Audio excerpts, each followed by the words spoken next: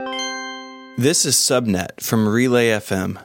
My name is Stephen Hackett, and these are 3 technology stories you need to know. Just days after Chinese device maker ZTE said that it is suspending operations after a 7-year ban on using American tech and its products, President Trump says that he has directed the U.S. Commerce Department to reverse its ruling. The ban was put in place after ZTE pled guilty to breaking sanctions against Iran and North Korea. More than 80,000 Chinese jobs hang in the balance.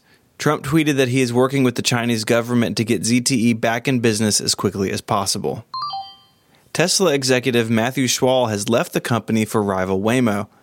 Schwal was Tesla's primary technical contact with safety regulation agencies, including the NHTSA and the NTSB.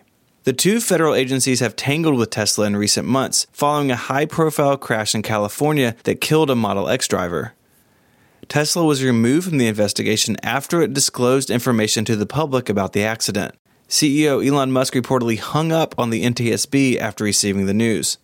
Schwal could not be reached for comment by reporters, but a person familiar with his move told the Wall Street Journal that it was unrelated to the issues Tesla is currently dealing with regarding autopilot.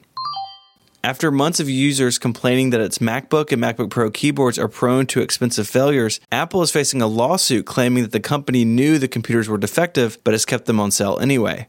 The plaintiffs are seeking damages and legal fees and demand that Apple admits to the design flaw and covers all costs for remedying or replacing the computers.